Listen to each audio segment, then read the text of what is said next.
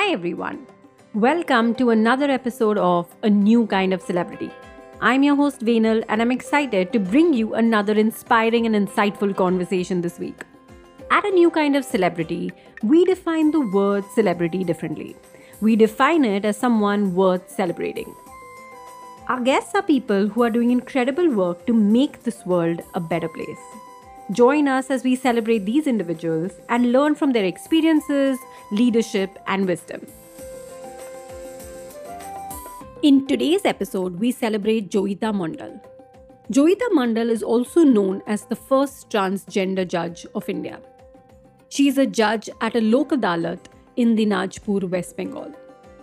In addition to this role, she works as an activist, a social worker, and has founded her own organization called Dinajpur Notonolo, which means Dinajpur New Light, which is currently reaching out to thousands of transgender people in her state.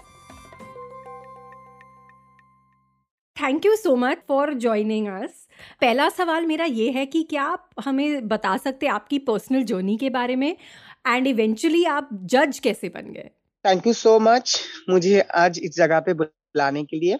Actually अगर journey की बात हम बताएं तो अभी मेरा ये feel होता है कि लाइफ में कुछ अचीव करने के लिए और लक्ष्य पहुंचाने के लिए कुछ ना कुछ तो झेलना ही पड़ता है।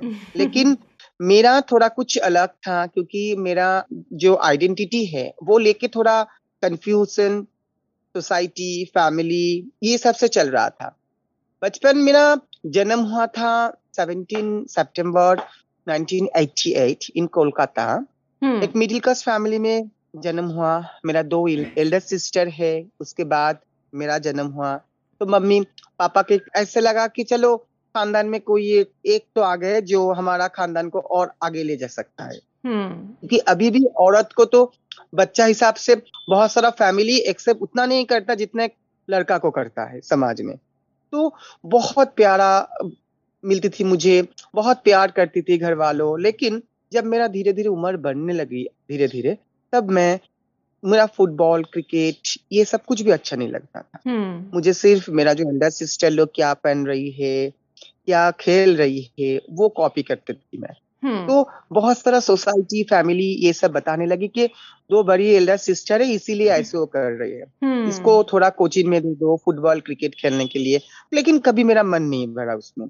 तो बहुत प्रॉब्लम हुआ। स्कूल में गई, स्कूल में जब क्लास 5-6 में जब बॉयज स्कूल में एडमिशन ली तब भी एक प्रॉब्लम है कि वहां पर एक जो मजाक, मेरा वो कपड़ा पसंद नहीं था। मेरा वो स्कूल का जब मैं जाती थी उस टाइम मुझे ऐसे लगता है कि मैं इनसिक्योर फील कर रही हूँ, इतना लड़कों के साथ मैं क्यों होगी।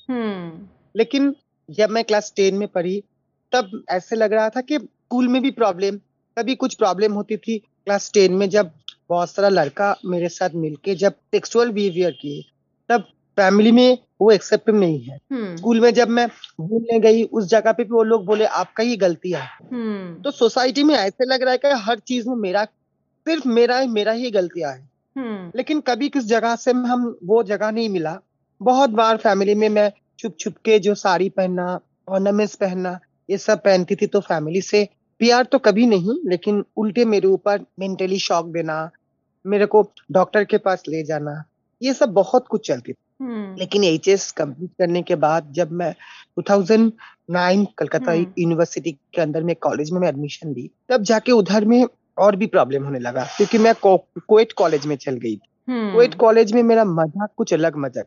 तब भी मेरा थोड़ा कपड़ा थोड़ा चेंज होने लगा, मेरा बातें बोलने का ढंग, मेरा चलने का ढंग, मैं एक औरत सोचती थी अपनी को।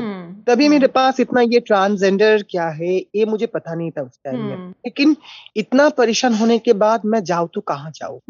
मेरा 2-3 दोस्त ऐसे भी थे जो लोग ऐसे झेल के उन लोग सुसाइड भी कर ली। तो मैं सोचने लगी मेरा क्या होगा लाइफ में। तब जाके मैं जहाँ भी रहती हूँ नॉर्थ दिनाजपुर में, मेरा एक दोस्त था इधर का, तो उसके साथ मेरा बातचीत होने लगा। तब तो आज के जमाने के टाइम पे इतना इंटरनेट या मोबाइल इतना एक्सेस नहीं था उस टाइम 2009 में।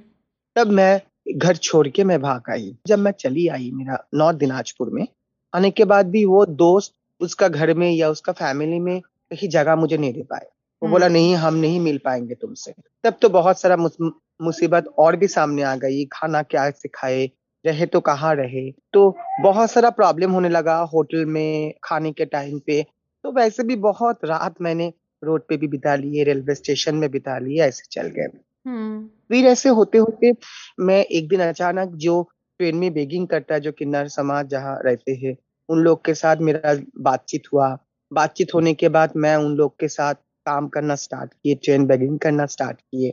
ऐसे ट्रेन बेगिंग करते करते 2010 में खुद एक संस्था बनाए, जो मेरा संस्था ट्रांसजेंडर के राइट्स के ऊपर काम करती है। हम्म। तो वो संस्था के तब थोड़ा कुछ पैसा भी आने लगा मुझे बेगिंग करने के बाद। फिर से मैं मेरा पढ़ाई स्टार्ट किए, क्योंकि फर्स्ट ईयर कॉलेज कंप्लीट नहीं होने से हम चले आए थे छोड़ हम्म। के। फिर डिस्टेंस से हम पढ़ाई स्टार्ट किए, पढ़ाई के साथ साथ संस्था के काम, साथ साथ वो बेगिंग करना, शादी हो या बच्चा हो घर में चली जाना, सर में खुशी में पहुंच कर पैसा लेना। ऐसे काम करते करते करते करते 2010 में संस्था हो गई, 11 में उसका रजिस्ट्रेशन बना लिए। फिर छोटा छोटा प्रोजेक्ट आने लगा कम्युनिटी के ऊपर, तो एक लार्जर सोसाइटी के साथ हम मिलने लगे। हम्म। एडवोकेसी क्या है, ये क्या है, सेंसिटाइजेशन, ऐसे करते करते मैं नेशनली सबके साथ थोड़ा बातचीत होने लगा। तब मैं सोचने लगी मैं अकेली नहीं हूँ, लेकिन पहले हम सोचते थे मैं अकेली हूँ। तो ऐसे होते होते जब 2014 में जब नालसा का वर्डिक्स आया, उस वर्डिक्स के बाद मैं मेरा जेंडर चेंज किए लीगली। हम्म। उसमें मैं ट्रांसजेंडर के हिसाब से मेरा नेम चेंज किए। पहले मेरा नाम था जयंत मंडल, ओके। फिर मैं उसको जोईता मंडल बना दिए। तो ऐसे करते करते मेरा आइडेंटिटी चेंज हुआ। फिर मैं फिजिकली चेंज करने की स्टार्ट किए, मेडिसिन लेना, हार्मोन हम्म। थेरेपी लेना, जो मेडिकल चेंजेस है। तो हम्म। वैसे काम किए। 2017 में मैं प्राइड ऑर्गेनाइज किए, जो प्राइड हर बड़ा बड़ा सिटी में होते हैं। तो कम्युनिटी की एक जगह मुझे मिलने लगी। साथ में वो नालसा का वर्डिक्स लेके हम हर शेक पर हर जगह हम बातचीत करने स्टार्ट किए। हम्म। होने के बाद 2017 को मेरा जो डिस्ट्रिक्ट अथॉरिटी है, डिस्ट्रिक्ट सर्विस लीगल अथॉरिटी जो डालसा बोलते हैं हम लोग, वहां से एक लोक अदालत बैठती है कोर्ट में, हम्म। जहां पर एक एलएलबी जज रहता है, और एक हम्म। सोशल वर्कर बैकग्राउंड और लॉ बैकग्राउंड से एक मेंबर जज रहता है, और एक लॉयर प्रैक्टिशियन रहते हैं। तो उधर से मेरे पास अप्रोच किए वो लोग कि हम लोग चाह रहे हैं आप इस जगह पे लिए आप ठीक, क्योंकि उस टाइम पे 2017 पे मैं जिस जगह पे रोड पे सो रही थी, स्टेशन पे सो रही थी, उस जगह पे एक अच्छा नाम हो गया मेरा। क्योंकि मैं हम्म। सिर्फ ट्रांसजेंडर के लिए नहीं, मैं फीमेल सेक्स वर्कर के साथ भी काम किए। उन लोग का हम्म। वोटर कार्ड बनाना, उन लोग का बैंक अकाउंट खुलाना, वो लोग का जो बच्चा है वो लोग भी बहुत डिस्क्रिमिनेशन में पड़ता है, वो लोग को फ्री एजुकेशन देना। फिर ओल्ड एज पीपल के लिए रहना, खाना, डॉक्टरी सपोर्ट, ये गवर्नमेंट के हेल्प लेके हम कर रहे थे। तो हम्म। 2017 में मैं एक अच्छा सोशल वर्कर बन गई थी, मेरा सिटी में, मेरा डिस्ट्रिक्ट में। उसके बाद जब मुझे बताने, तो मैं बोला हाँ ऐसे हो सकता है, अगर मैं एलिजिबल हूँ तो मेरा कुछ प्रॉब्लम नहीं है। तो उस हम्म। हिसाब से मेरा उस टाइम का जो डिस्ट्रिक्ट जज थे, उसने मुझे अपॉइंटमेंट किए थे लोक हम्म। अदालत में बैठने के लिए। तो 8 जुलाई मेरे मेरे लाइफ का सबसे बड़ा एक रोशना दिन था 2017 को, जब मैं दिन के सुबह के टाइम पे मैं देखा मेरा वो सफेद कार स्कॉट मेरा घर पे पहुंच गई। एक हम्म। जज का जो सिक्योरिटी है, जज का जो फैसिलिटीज है, वो मुझे मिल रही है। और मैं घर से चल के मैं जब कोर्ट जा रही थी, तब हम्म। ऐसे फील हो रहा था कि चलो इस रोड पे कभी मुझे सोने के लिए मिला था, और आज इस रोड से हम सफेद कार से, बत्ती लगा हुआ कार से हम जा रहे हैं। तो हम्म। बहुत ही रोना भी आ रहे थे और आंसू भी आ रहे थे, और खुशी भी हो, प्राउड भी फील कर रहे हो, चलो हम तो कर सकते हैं कुछ ऐसे। हम्म। तो कम्युनिटी को एक जगह तो मिला है, क्योंकि उसके पहले भी मैं हर जगह ये बोलना चाहती थी कि आई एम ए ह्यूमन। हम लोग कहीं अब जेंडर को मत दिखाइए, मेल हम्म। क्या है, फीमेल क्या है, ट्रांसजेंडर, हम इंसान हैं। बेसिकली लोक अदालत जो है वो एक सेटलमेंट कोर्ट है, जहाँ हम्म। पर जो बैंक लोन है, होम लोन है, कार लोन है, फोन की, मोबाइल की पोस्टपेड कनेक्शन जो बकाया रह जाती है, जो लोन क्लियर नहीं होती है, वो हम्म। लोन वो 3 जजेस मिलके उसको सुलझा देती है। उसको जो क्या एक्शन होना है, अगर लोन कैसे उसको लेना है, कैसे बिताना है, ये काम करती है लोक अदालत। तो हम्म। मैं जब गई तो ऐसे लगा कि कोर्ट पे भी तो बहुत सारा डिस्क्रिमिनेशन होने लगा, कि कोई आके मुझे ये बोल रहा है कि जज को ही दिखाना है। तो सब हम्म। बोल रहे हैं जो मैम तो है, मैम को दिखाओ। बोला नहीं, ये तो किन्नर है, किन्नर तो हर जगह बैठ हम्म। सकती है। तो कोर्ट चक्कर में भी ऐसी बात सुनना पड़ा। फिर सिक्योरिटी लोग बोला ऐसा नहीं है, मैं बोला नहीं, लीगल एक्शन मत करो या कुछ प्रॉब्लम मत करो, क्योंकि ये लोग का नसीब में ये नहीं है ना, ये लोग का सोच थोड़ा अलग है। फिर जाके थोड़ा मीडिया से बात हुआ, मीडिया वाले बात किए। उसी दिन के बाद 9 जुलाई मीडिया के मार्फत मुझे पता चला कि मैं इंडिया में फर्स्ट ट्रांसजेंडर जो लोक अदालत में बैठी हूँ। और तब जाके मुझे ऐसे लगा कि चलो एक एडवोकेसी होने लगा। फिर 1-2 महीने बाद मुंबई में, फिर 1-2 महीने बाद छत्तीसगढ़ में, रायगढ़ में, ऐसे करके करके वेस्ट बंगाल में कम्युनिटी को एक जगह देने के लिए डालसा से सबसे बात करने लगा। फिर उन लोग को भी, जिसको एलिजिबल है उन लोग को अपॉइंटमेंट किए। तो मुझे ऐसे लगा कि एक एडवोकेसी लेवल हो गए जहाँ पर मैं बैठी हूँ। और वो उस जज होने के बाद बहुत सारा रियलिटी शो में मुझे बुलाए गए हैं। टेट टॉक से लेकर, जो स्टॉक से लेकर, हर जगह जगह बहुत सारा स्टेट से मुझे अवार्ड भी मिला है। दिल्ली के सरकार से मुझे एक अवार्ड मिला, वुमेन्स कमीशन से। फिर मेरे एक बायोपिक भी हुआ, आई एम जोईता बोल के। तो ये सब होते होते तो फैमिली वालों के पास पता चला। बीच में फैमिली के साथ इतना कनेक्शन नहीं थे, लेकिन फिर जाके फैमिली को पता चला रियलिटी शो में, जब मुझे टीवी में वो लोग देख रहे थे, तब जाके वो लोग मुझे फोन किए। मम्मी रो रही थी कि तुम पहले क्यों नहीं बताए, हम लोग को वक्त क्यों नहीं दिए। तो ऐसे बहुत कुछ होने लगा। फिर आज का डेट में मेरा जो संस्था में फॉर्मेशन किए थे, मेरा 1500 के ऊपर ट्रांसजेंडर को मैं दिखती हूँ लोग को, खाना के लिए, शेल्टर के लिए, रिलीफ के लिए, कोविड पेंडेमिक सिचुएशन पे वो लोग को हेल्प मदद के लिए। और अभी नेशनल लेवल पे मैं एक्टिविस्ट भी हूँ। और साथ ही साथ ये लोक अदालत की जो काम मेरे ऊपर है, ये हम काम कर रहे हैं। और अभी मैं जोईता फैमिली के साथ भी एक्सेप्टेंस मिल गई है मुझे। मैं फैमिली के साथ रहती हूँ और मेरा जो सर्जरी है वो भी कंप्लीट हो गई है और मैं मैरिड भी हूँ। तो ये यही था मेरा इतना साल का जितना जर्नी, छोटा करके हम बताए। थैंक यू सो मच ये शेयर करने के लिए। और इतने सारे इंटरेस्टिंग एक्सपीरियंसेस हुए और लोक अदालत और बाकी सब जगह शेयर करने में आप एकदम इंस्पिरेशन बन गए हो for so many people.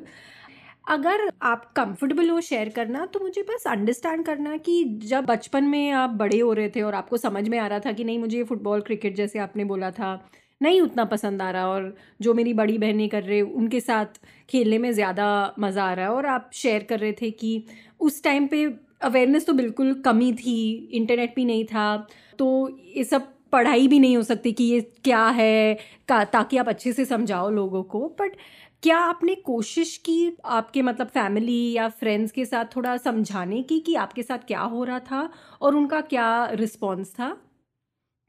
Actually मैं बहुत बार कोशिश की थी उस टाइम फैमिली को समझने के लिए, लेकिन फैमिली कभी सब ऑल टाइम ये सोचते थे कि ये एक बीमारी है, ये दवाई खाने से ठीक हो जाएगा। क्योंकि मैं बचपन से लेकर आज भी मैं फैमिली के साथ रहना चाहती हूँ, फैमिली को बहुत प्यार करती हूँ।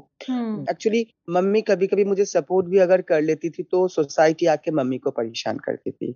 बगल वाली जो रिलेटिव है वो लोग आके मम्मी को बोलती थी कि तुम्हारे लिए, आपके लिए ऐसे बन जा रहे हैं। तो मैं बहुत दिन ऐसे भी देखा कि मेरे लिए मम्मी को डांट सुनना पड़ रहा है। तो मुझे ये बहुत खराब लगता था कि क्यों, भाई मेरे लिए क्यों मेरा फैमिली को या मम्मी को ये प्रॉब्लम हो। तो मैं बहुत बार ये भी सोचती थी, कभी कभी सोच के भगवान को, कि भगवान मुझे बना है तो क्या बनाए हो। एक तो मेरा मन कर रहा है ऐसा, लेकिन सोसाइटी बोल रहे थे कुछ अलग करो। तो मुझे ऐसा लगता था कि अगर क्रिकेट फुटबॉल ये मेरे लिए नहीं है, ये आर्टिफिशियल ही है, लेकिन घर का कुछ खाना बनाना, कपड़ा सिलाना ये मेरा काम है। तो फैमिली को भी बहुत बार समझाने की कोशिश किए। कभी-कभी मम्मी जब मुझे डाँटती थी, मैं इतना नहीं सुनती थी, तो कभी-कभी मम्मी जो प्राइवेट ट्यूटर जो आती थी, उसको बताते थे कि मेरे बात नहीं सुन रहे हैं, आप थोड़ा उसको डाँटो। अगर पढ़ाई भी हो गए तो प्राइवेट ट्यूटर अलग बात के लिए मुझे डाँटती थी, पीटती थी। तो ऐसे मुझे लग रहा था कि अगर मैं रहूँ तो मैं नहीं रहूँगी। क्योंकि एक टाइम ऐसा लगता था कि अगर मेरे कुछ हो जाए, अगर मैं सुसाइड कर लूँ तो मैं थोड़ा फ्री हो जाऊँगी। लेकिन कभी मेरा दिमाग में ये भी सोचते थे क्यों? क्यों करूँ?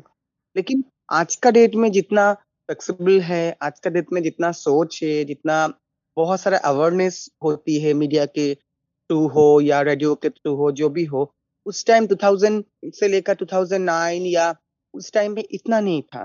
सब समाज में ये सोचते थे कि मेल फीमेल ही एक जेंडर है, अलग कुछ जेंडर नहीं है। तो कोशिश किए थे, लेकिन बट उसमें शायद मैं उस टाइम फेल्यूर थी मैं, और आज भी मैं ये सोचती हूँ कि काश और थोड़ा कोशिश करते। लेकिन उस टाइम जो मेरा जो एज था, उम्र था, उस टाइम का सोच कुछ अलग था। राइट। लेकिन मैं सोचती हूँ कि मैं फेल्यूर हो गई थी उस टाइम। और आपने ये भी शेयर किया था कि आपकी एक दो दोस्त भी थे जो शायद ट्रांसजेंडर की तरह आइडेंटिफाई करते थे। उनके बारे में थोड़ा आप शेयर कर सकते हो? आपने कैसे आइडेंटिफाई, स्कूल में ही थे, कॉलेज में थे?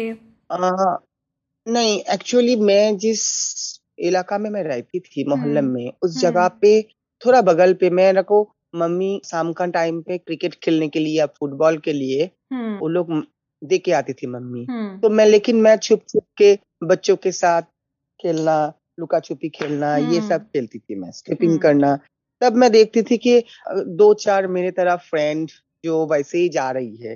तो मुझे लगा कि उसका जो बातें का ढंग है, और जैसे वो लोग जाती थी खेलने के लिए, जाती थी क्लब में या जहाँ रहती, सब बस देखो देखो तुम्हारा फ्रेंड है, देखो देखो तुम्हारा फ्रेंड है। तो ऐसे लगा कि काश एक बार हम बात करके देखें। तो एक दिन उन लोग के साथ बात किए, फिर तो देखा कि हाँ, मन तो एक ही है मेरा को। जो मैं खुद को औरत सोचती हूँ, वो लोग भी खुद को औरत ही सोचती हैं। तो फिर छुप छुप के उन लोग के साथ ही हम शाम का टाइम पे बिताते थे। मम्मी देख के आते थे मार्ट में, लेकिन हम चले जाते थे उन लोग के साथ। कभी कभी ऐसे भी हुआ उन लोग के घर पे जाके, या मेरे घर पे कोई जब नहीं रहते थे बचपन पे, तब कपड़ा पहन के सज के हम लोग शादी वाला खेल, ये टीचर वाला खेल, ये सब खेल खेलते थे। लेकिन कभी कभी मम्मी चली आती थी, तो उसमें वो तो खेल हो जाते थे, और मम्मी पीट के रात का खाना भी नहीं बंद हो जाते थे। बाप तो रे। ऐसा बहुत बार हुआ। जब स्पोर्ट्स वगैरह होते थे, तो मम्मी जाके नाम लिखा के आते थे रन पे या हाई जंप पे, लेकिन हम वो ग्वाजू लाइक पे नाम लिखते थे। और ग्वाजू लाइक में हम हर टाइम, चाहे वो लक्ष्मी हो, चाहे वो माँ जो दुर्गा हो, एक फीमेल रोल हम एक्टिव। फिर ऐसे होते थे। फिर कभी कभी अगर कोई कल्चरल प्रोग्राम भी होते थे, तो मैं उसमें डांस परफॉर्मेंस के लिए रिहर्सल तो कर लिए 10 दिन 15 दिन, लेकिन एटलीस्ट मेरा वो प्रोग्राम नहीं हो पाते थे। ऐसा भी बहुत टाइम हुआ है कि मैं ड्रामा के लिए सब, वो जो मेरा कम्युनिटी का सब थे, तो वो लोग के साथ हम रिहर्सल विहर्सल सब कुछ कर लिए। लेकिन शाम का टाइम पे मेरा प्रोग्राम है और मैं कस्ट्यूम में हूँ, मम्मी को पता चल के मम्मी मुझे उधर से लेके चली आई है। तो ऐसे करके वो दोस्तों के साथ भी मेरा कुछ रिश्ता कुछ थोड़ा खराब होने लगा, क्योंकि वो लोग भी सोचते नहीं तुझे नहीं लेना है, अगर तुझे लेना है तो तेरा मम्मी यहाँ कैसे कर लेगा। तो ऐसे अप एंड डाउन होते थे। बट वो लोग के साथ अभी आज का डेट में एक के साथ मेरा आना जाना है, लेकिन उसमें से भी हम लोग सात थे। सात में से आज चार नहीं है, वो लोग सुसाइड कर लिए, कुछ मर गए हैं, तीन हैं।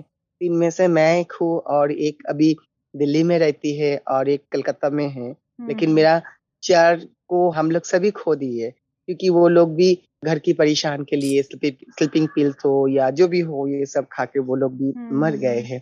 तो ऐसे ही होते थे, लेकिन ऐसे ही मिल गए थे कम्युनिटी के साथ। थैंक यू वो शेयर करने के लिए। और काफ़ी मतलब मुश्किल डिसीजन है घर से भागना और पूरी तरीके से इंडिपेंडेंटली सब कुछ करना, राइट? मतलब खाना पीना, काम, रहना। तो जब आप पहुंचे सिटी में, आपने कैसे, मतलब वहाँ से स्टार्ट करके, जब आप बोल रहे थे कि आप कभी रेलवे स्टेशन पे सो रहे थे, आप कहीं कहीं सो रहे थे, और फिर एजुकेशन, वो भी लॉ करने का, वो कैसे हुआ? एक्चुअली जब मैं घर से चली आई थी, तो मेरा बड़ी बहन मेरा बहुत सपोर्टिव थे। ओके। वो कुछ पैसा मुझे दिए थे, वो हम्म। लेके हम चले आए थे। तो हम्म। वो हो गए थे मेरा 2 4 5 दिन ऐसे करके। फिर तो मैं ट्रेनिंग जो ट्रेन पे बेगिंग करना स्टार्ट किए, उसमें से थोड़ा पैसा आते थे। फिर शादी बच्चा होने पे उस जगह पे हम गए, तो उसमें भी थोड़ा पैसा आने लगा। फिर संस्था होने के बाद संस्था में मेरा एक काम भी लग गया था, मेरा मेरा एक पोजीशन भी हो गए थे। तो उस टाइम से महीने का एक सैलरी भी आया। तो ऐसे करते करते कुछ पैसा इकट्ठा करके मेरा जो काम थे मैं कर लिया। और मेरा किन्नर घर के जो मेरा गुरु जो लोग है, वो लोग भी मुझे बहुत सपोर्ट किए थे। वो लोग भी कुछ पैसा मुझे उस टाइम दिए थे कि तू ऐसा कर, अगर कहीं कहीं जगह पे पैसा कम हो जा रहा है, तो वो लोग बोल रहा था कि हम लोग दे रहे हैं। अगर कुछ चीज खरीदना है, तो अगर मैं बताती थी कि मुझे ये चीज चाहिए, तो वो लोग खुद के अपने पैसे से खरीद के देते थे। मुझे बोलते थे नहीं तेरा पैसा रख दे, तेरा पैसा अलग जगह में लगेगा। तो ऐसे बहुत सपोर्टिंग मिला था। और मेरा सबसे बड़ी जो सिस्टर है, वो मुझे बहुत हेल्प किए थे घर से। एक्चुअली चले आने के बाद मैं देखा कि समाज में अगर पढ़ाई लिखाई ना हो तो कुछ काम नहीं है। हम्म। क्योंकि जब मैं हमारा डेरा में रहती थी उस टाइम देखती थी बहुत सारा उम्र हो गई जो किन्नर लोग हैं, वो हम्म। लोग अफसोस करते थे कि अगर काश मैं पढ़ी लिखी कर लेती तो। हम्म। पढ़ाई लिखाई करने में एक तो है, बात करने का ढंग कुछ अलग हो जाते हैं, सोच कुछ अलग हम्म। हो जाते हैं। और अगर कहीं मैं किसी के पास जाती हूँ तो अगर अपोजिशन में वो देखते कि नहीं ये थोड़ा पढ़ाई लिखाई है तो उसका रिएक्शन थोड़ा चेंज हो जाते हैं। हम्म। तो इसके लिए मैं सोची कि नहीं, मुझे तो पढ़ना है। और पढ़ के अगर जो मेरा कम्युनिटी जो है, जो लोग नहीं कर पाए वो लोग के लिए भी कुछ काम करना है, वो लोग को भी सपोर्ट करना है। अगर कहीं जगह पे पुलिस स्टेशन पे केस लिखाने एफआईआर जीडी करने जाते हैं तो वो लोग को बताते हैं, कोई लिख देते हैं तो हम्म। उसमें ही वो हो जाती है। लेकिन ऐसे करके लोक अदालत में जाने के बाद मुझे ऐसे लगा कि लॉ इज ऐसा ऐसा जगह है जिस जगह से कुछ चेंजेस हम कर सकते हैं। अगर हम्म। नालसा वर्डिक्स में एक बिल जो पास हुआ है, अगर वो राइट। नहीं होने से तो आज आज भी शायद वो मेल फीमेल हिसाब से रह जाते थे, अदर्स ट्रांसजेंडर हम्म। नहीं होते थे। इसी कारण थोड़ा लॉ के ऊपर मेरा बहुत टाइम से मेरा मन था कि इस जगह से कुछ चेंजेस तो आएगा ही आएगा। हम्म। और आपने नलसा जजमेंट के बारे में आपने शेयर किया और बोला कि अगर वो नहीं होता तो शायद अभी भी मतलब कुछ सिनारियो अलग ही होता। तो आप शेयर कर सकते कि जजमेंट के पहले और जजमेंट के बाद आपकी इंटरैक्शंस में लोगों के साथ या कहीं पे भी जॉब पे या जैसे भी इंटरैक्शंस हो वो कैसे चेंज हुए? नालसा के अगर मैं पहले की बात बोलूं, हम्म। सबसे बड़ा मुद्दा तो ये है, नालसा जब नहीं आया तो तब सभी को किन्नर ये बताते थे। हम्म। नालसा के वर्डिक्ट के बाद एक ट्रांसजेंडर के हिसाब से एक तो समुदाय को एक जगह हम्म। मिल रहा है। हम्म। नालसा के वर्डिक्ट होने के बाद कुछ कुछ जगह में, कुछ कुछ स्टेट में जो ट्रांसजेंडर के लिए बहुत सारा स्कीम लॉन्च हुआ है, कुछ हम्म। बुक्स हुआ है, कुछ जगह पे उसका लिए भी एक फाइट करने का जगह है। मान लीजिए अगर कोई जॉब हो, गवर्नमेंट जॉब हो या एडमिशन हो स्कूल कॉलेज में, अभी वो फॉर्म में एक आदर्श कलम भी आ गए हैं। तो ये एक अचीवमेंट हुए हैं, लेकिन ऐसा नहीं है कि बहुत सब कुछ हो चुके हैं, लेकिन चल रहा है, अलग अलग स्टेट में अलग अलग हिसाब से चल रहा है। थोड़ा तो सोच कुछ इंसान को चेंज हुए हैं, सबको तो हम्म। नहीं होगा, तो अभी वक्त लगेगा।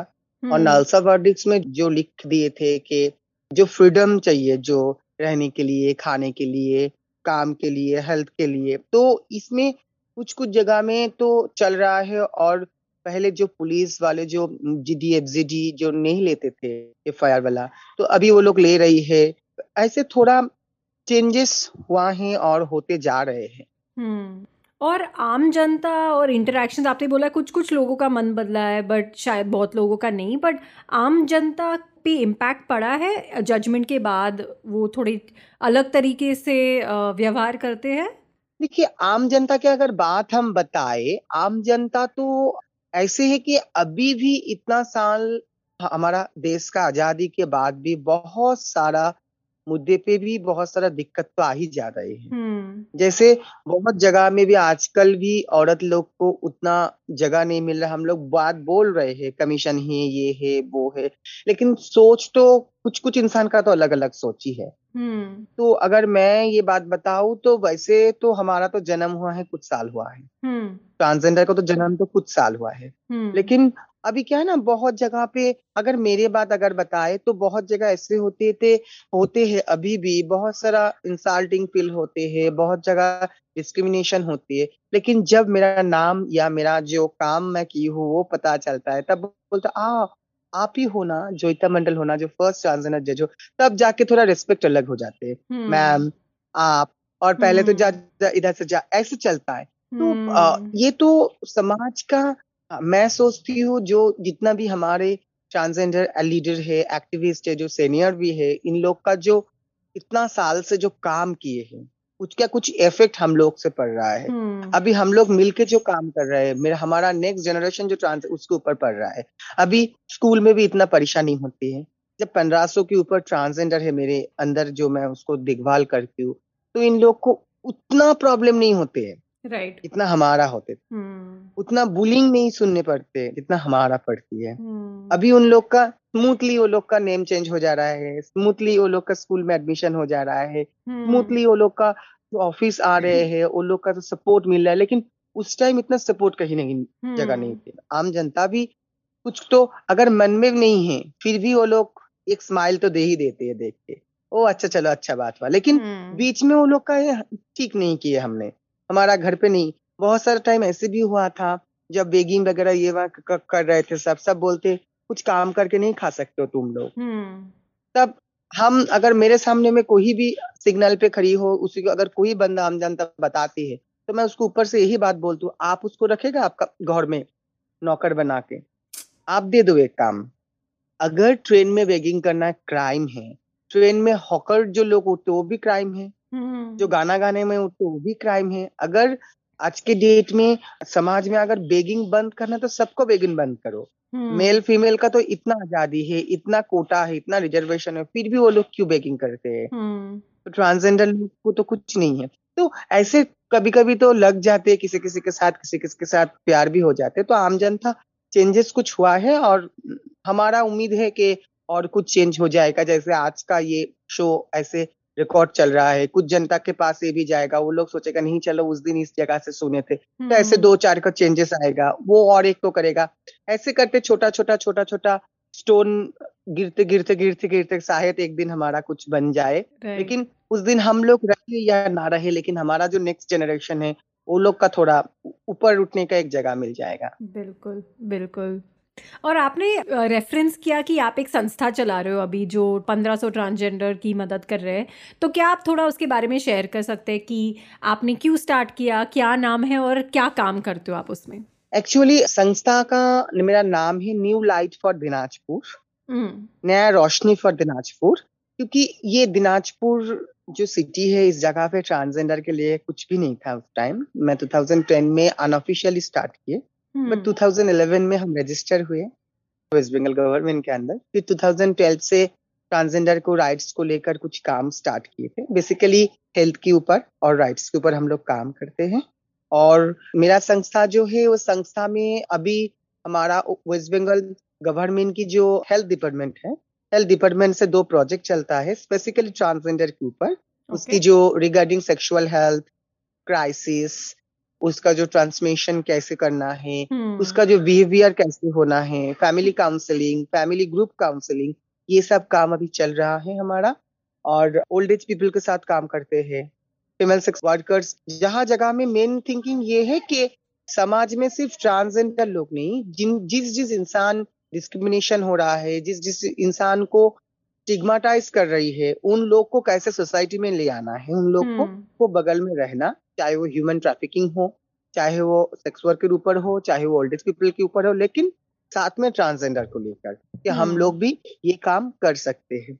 और ट्रांसजेंडर लोगों को लिए हम अभी सेल्फ हेल्प ग्रुप बनाने का बातचीत चल रहा है, क्योंकि हम चाह रहे हैं कि अगर वो लोग बेगिंग ना करके अगर कुछ छोटा सा बिजनेस भी कर ले, कुछ राइट। काम भी अपना सेल्फ इंडिपेंडेंट भी बन जाए। और उन लोग को फ्री कोचिंग सेंटर नाइट का टाइम पे हम लोग करा रहे हैं कुछ कुछ को पढ़ाई के लिए। तो हम्म। ऐसे काम चल रहा है और इन फ्यूचर मैं ये उम्मीद करती हूँ क्योंकि अगर जैसे सेंट्रल मिनिस्टर ने अभी शेल्टर होम के लिए भी प्रिवेंशन दिए है राइट। हर कंट्री में, तो वैसे एक शेल्टर होम भी हमारा हो जाए जहां पर ट्रांसजेंडर लोग, क्योंकि बहुत सारे ट्रांसजेंडर लोग किराए पे रहते हैं। हम्म। और ये पैंडेमिक के टाइम पे किराए पे एक तो काम बंद हो गए थे, बेगिंग करना, हम्म। सेक्स वर्क करना, सब भी बंद हो गए थे उन लोग का। हम्म। तो किराए के लिए बहुत प्रॉब्लम हो रहा है उन लोग का। तो अगर एक शेल्टर होम बन जाए तो एक शेल्टर होम में उन लोग को फ्री में रह सकती है, खा हम्म। सकती है, और साथ ही साथ कुछ सेल्फ इंडिपेंडेंट होके कुछ काम करके सेल्फ हेल्प ग्रुप बना के एक छोटा सा बिजनेस भी कर सकते हैं। तो हम्म। ट्रांसजेंडर को एम्पावर कैसे करना है, साथ ही साथ समाज में जिस समुदाय के इंसान को कुछ नहीं मिल रहा है उन लोग को कैसे हम लोग बैक कर सकते हैं सोसाइटी में, और उन लोग को भी कैसे सोसाइटी के साथ लेके चल सकती है। हम्म। यही जो मेरा संस्था है और मेरा संस्था का बेसिकली काम चल रहा है। राइट। और कोई स्टोरीज है आपके मतलब संस्था के थ्रू कि आपने या कोई ट्रेनिंग की या किसी को मतलब दूसरे प्रोफेशन में लगाया कि जो आप शेयर करना चाहते हो, कुछ इम्पैक्ट स्टोरीज ये डिफरेंट 1500 लोगों के? संस्था के साथ कुछ ऐसा हुआ कि मैं आज जहां भी हूँ और मेरा साथ मेरे एजुकेशन पे लेकर मैं हर टाइम सब जगह में मेरा संस्था को आगे ले गई। हम्म। संस्था को ले जाके हम मेरा जो छोटा छोटा सेंसिटाइजेशन, चाहे वो डिस्ट्रिक्ट लेवल पे हो, स्टेट लेवल पे हो, पुलिस से लेकर सालसा से लेकर डालसा से लेकर मिनिस्ट्री से लेकर जो जो स्कूल है, स्कूल में फैकल्टीज को लेकर जेंडर सेक्सुअलिटी के ऊपर ट्रेनिंग करना, फिर क्लास 9 to 12 उसमें जेंडर सेक्सुअलिटी के ऊपर समझना, जेंडर क्या है, ट्रांसजेंडर क्या है, सेक्सुअलिटी क्या है, इसके ऊपर हम लोग छोटा छोटा इवेंट कर रहे हैं। ऐसे करते करते इंसान के पास हम लोग छोटा छोटा ड्रामा रोल बना रहे हैं, हम लोग कैसे स्ट्रीट रोल ड्रामा प्ले करके कैसे कैसे इंसान को हमारा प्रॉब्लम आती है, कैसे ये ट्रांसजेंडर जन्म होती है, कुछ डॉक्टर को सेंसिटाइज करके वो डॉक्टर को लेकर उसका क्लिपिंग लेकर सब जगह में बताना कि ये हमारा ऊपर नहीं है, हम कुछ खुद से नहीं बनते, जैसे लड़का लड़की बनते वैसे ही ट्रांसजेंडर लोग भी बनते हैं। तो ये सब साइंटिफिक सब कुछ दिखाना सोचाना, तो वैसे हम लोग चल रहा है। और लास्ट टाइम जो ये पैंडेमिक का टाइम पे तो कम्युनिटी को तो हम लोग सपोर्ट किए हैं, मैं हम लोग मेन स्ट्रीमिंग को भी सपोर्ट किए थे। बहुत सारा माइग्रेंट को बाहर से ले आना, माइग्रेंट को जो गए थे बाहर काम करने के लिए वो लोग को वापस ले आना, वो लोग को खाना देना। हम लोग एक कम्युनिटी किचन ओपन किए थे जहाँ पर कम्युनिटी खुद खाना बना रहे हैं और घर घर में फ्री डिलीवरी कर रहे हैं। वो अभी भी चल रहा है कम्युनिटी का कम्युनिटी किचन। तो उसके लिए भी हम लोग थोड़ा थोड़ा जगह जगह पे बात कर रहे हैं सपोर्टिंग के लिए। तो ऐसे चल रहा है हमारा। राइट। और जैसे आप मतलब हर जगह पढ़ने में आता है राइट, फर्स्ट ट्रांसजेंडर जज, और मतलब कितना प्राउड फीलिंग है पूरी कम्युनिटी के लिए। तो वो पिछले 5 8 10 साल में जब आप देख रहे हो, सपोर्ट कर रहे हो, ऐसे दूसरे एग्जाम्पल्स भी आपने देखे या तो आपके संस्था के थ्रू या इन जनरल की बहुत प्रेस्टिजियस पोजीशंस पे अलग अलग ट्रांसजेंडर लोग भी आ रहे हैं? एक्चुअली ट्रांसजेंडर के बहुत बड़ा एग्जाम्पल हमारा बंगाल में ही एक है, मानवी बंदोपाध्याय जो वुमेन्स कॉलेज की प्रिंसिपल है। वो एक बहुत बड़ा एक हमारा बंगाल में एक अचीव है। फिर चेन्नई में एक लॉयर है, ट्रांसजेंडर लॉयर है, पुलिस है, डॉक्टर अभी भी बन गए हैं, और कोई इलेक्शन में भी खड़ी हो रही है।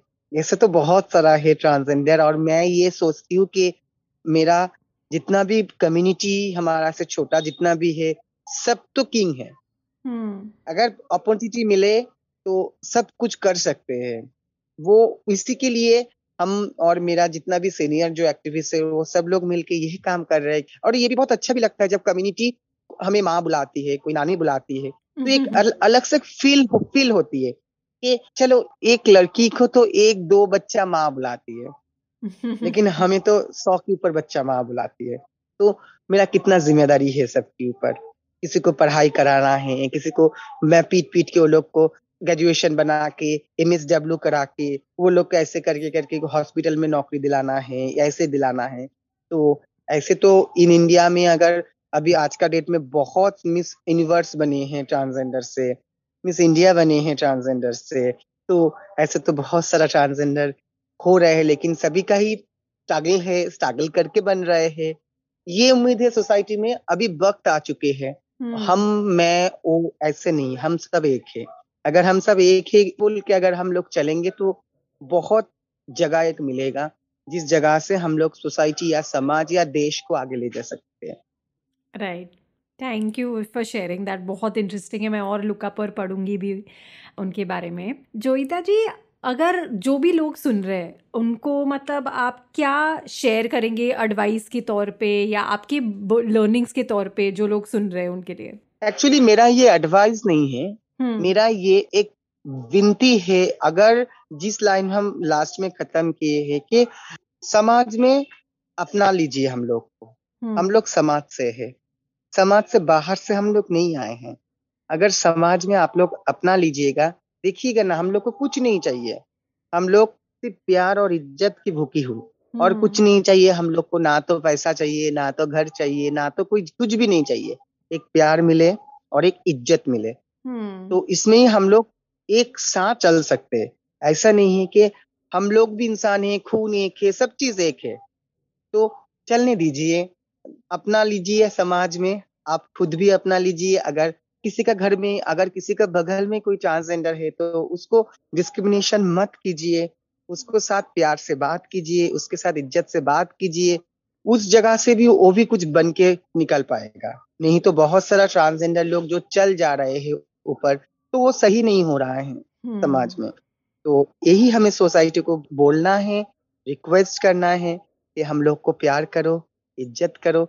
मेरे तरह, जोईता की तरह मानवी की तरह, लक्ष्मी की तरह, अभिना की तरह, जितना भी बड़ा बड़ा ट्रांस एक्टिविस्ट है सबकी तरह बहुत सब बन सकते हैं। और उसी दिन हमारा सबसे बड़ा प्यार होगा, क्योंकि हम ये सोचते कि हम लोग उसका गार्जियन है, हम लोग वो हम लोग का बच्चा है। सब बच्चा का अगर कुछ अच्छा नौकरी मिल जाए, अच्छा सा प्यार से चले, तो सबसे ज्यादा खुशी फैमिली वालों को होती है। और राइट। ये मेरा जितना भी 1500 मेरा 2 डिस्ट्रिक्ट का है, लगभग पूरा देश में कितना लाख लाख कम्युनिटी है जो हमारा घर का है, ये एक फैमिली है।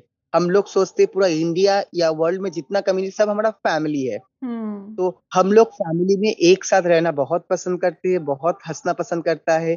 कभी भी मन चाहे तो सभी आ जाना, जहाँ पे भी ट्रांसजेंडर लोग हैं देखिएगा, बहुत प्यार मिलेगा। और आप लोग भी प्यार और इज्जत दीजिए बस। थैंक यू सो मच वो शेयर करने के लिए। क्लोज करने के पहले आपके मन में कुछ और है जो आपको हमने अभी तक बात नहीं की उसके बारे में, या और आपको शेयर करना है? एक्चुअली नहीं, लगभग सब हो गए हैं। ये मेरा पर्सनल एक बात है, ये हम्म। मेरा एकदम पर्सनल एक चीज है। हम्म। हम चाहते हैं कि अभी ट्रांसजेंडर लोगों को एक रिजर्वेशन हो जाए, राइट। जहां पर मेल अगर एसटी एससी का रिजर्वेशन है, वहीं पर एक ट्रांसजेंडर का रिजर्वेशन हो जाए, एक कोटा, चाहे वो 1% हो या 2% हो, वो लीगली स्टेटमेंट जो हो जाएगा उसमें हम लोग का खुशी है। हर चीज में रिजर्वेशन चाहिए, हम्म। चाहे वो नौकरी पे चाहिए, स्कूल कॉलेज में एडमिशन पे चाहिए, हम्म। पॉलिटिक्स में चाहिए, हर जगह में चाहिए। क्योंकि अगर रिजर्वेशन हो जाए तो हम लोग सब जगह पे लड़ सकते हैं। और हम्म। जितना बहुत सारा कॉर्पोरेट सेक्टर अभी उसका पॉलिसी भी चेंज की है ट्रांसजेंडर लोगों को लेकर, लेकिन राइट। जितना भी कॉर्पोरेट सेक्टर, वो जिन लोग को अभी भी ट्रांसजेंडर के ऊपर कुछ पॉलिसी नहीं बनाए हैं उसका जॉब का, तो मेरा रिक्वेस्ट ये भी है कि अगर आप लोग भी थोड़ा पॉलिसी में चेंजेस कीजिए तो ट्रांस समुदाय उसमें इन्वॉल्व हो सकते हैं। मैं चाहती हूँ एमपी से भी एक दो ट्रांसजेंडर हो, एमएलए से भी एक दो ट्रांसजेंडर हो, मिनिस्टर से भी एक दो ट्रांसजेंडर हो, आए स्कूल कॉलेज में भी एक दो ट्रांसजेंडर टीचर हो, डॉक्टर हो, पुलिस हो, वकील हो। अगर कोटा रिजर्वेशन आ जाएगा तो कोई ना कोई तो ट्रांसजेंडर उसमें नौकरी में आ ही जाएगा। यही हम देखना चाहते हैं अगले दिन पे। Lovely. Thank you so much. और उसी नोट पे thank you so much Joyita ji, बहुत अच्छा लगा आपकी जर्नी सुन के, बहुत इंस्पायरिंग है आपने जो अचीव किया, आपने कैसे इतने सारी अलग अलग चीज़ों को ओवरकम किया। और गुड लक आपकी संस्था के साथ, और हम फिर से टच में रहेंगे। Thank you so much. इतना एक्चुअली हम ये सब बोलने से हम ये सोचते कि समाज में पास पहुंचाने के लिए आप बिल्कुल। लोग रह रहे हो दिन रात, सबके लिए, सब काम के लिए आप लोग का बहुत मुद्दा है, काम रहता है। तो मैं हर टाइम न्यूज में हूँ, रेडियो में हूँ, जो जो लोग ये करती है तो मैं उसको प्यार से सैल्यूट करती हूँ। वैसे आपको भी कर रही हूँ कि ये एक अचीवमेंट, ये ऐसा नहीं है कि आप और मैं बात कर लिए, बहुत जितने जितने लोग सुन रहे हैं वो लोग भी इसको आगे चलेगा, आगे जाके बिल्कुल। आगे जाएगा। तो थैंक यू। और सबका नया साल अच्छा रहे, साथ में आपका भी नया साल अच्छा रहे। बिल्कुल। डेफिनेटली अगर कभी भी कुछ काम पे अगर मैं मेरा संस्था को जरूरत है, हम लोग बिन निधाय आपके पास चल जाएंगे। बिल्कुल। Thank you. बिल्कुल। Thank you so much for listening to this episode. If you liked this episode, do subscribe to the podcast and follow us on Instagram, Facebook, Twitter, or LinkedIn. We'd love to hear your suggestions, reactions, or even guest nominations. You can DM us on Instagram, our handle is @anewkindofcelebrity, or email us at anewkindofcelebrity@gmail.com. We look forward to meeting you soon. Till then, good luck and take care.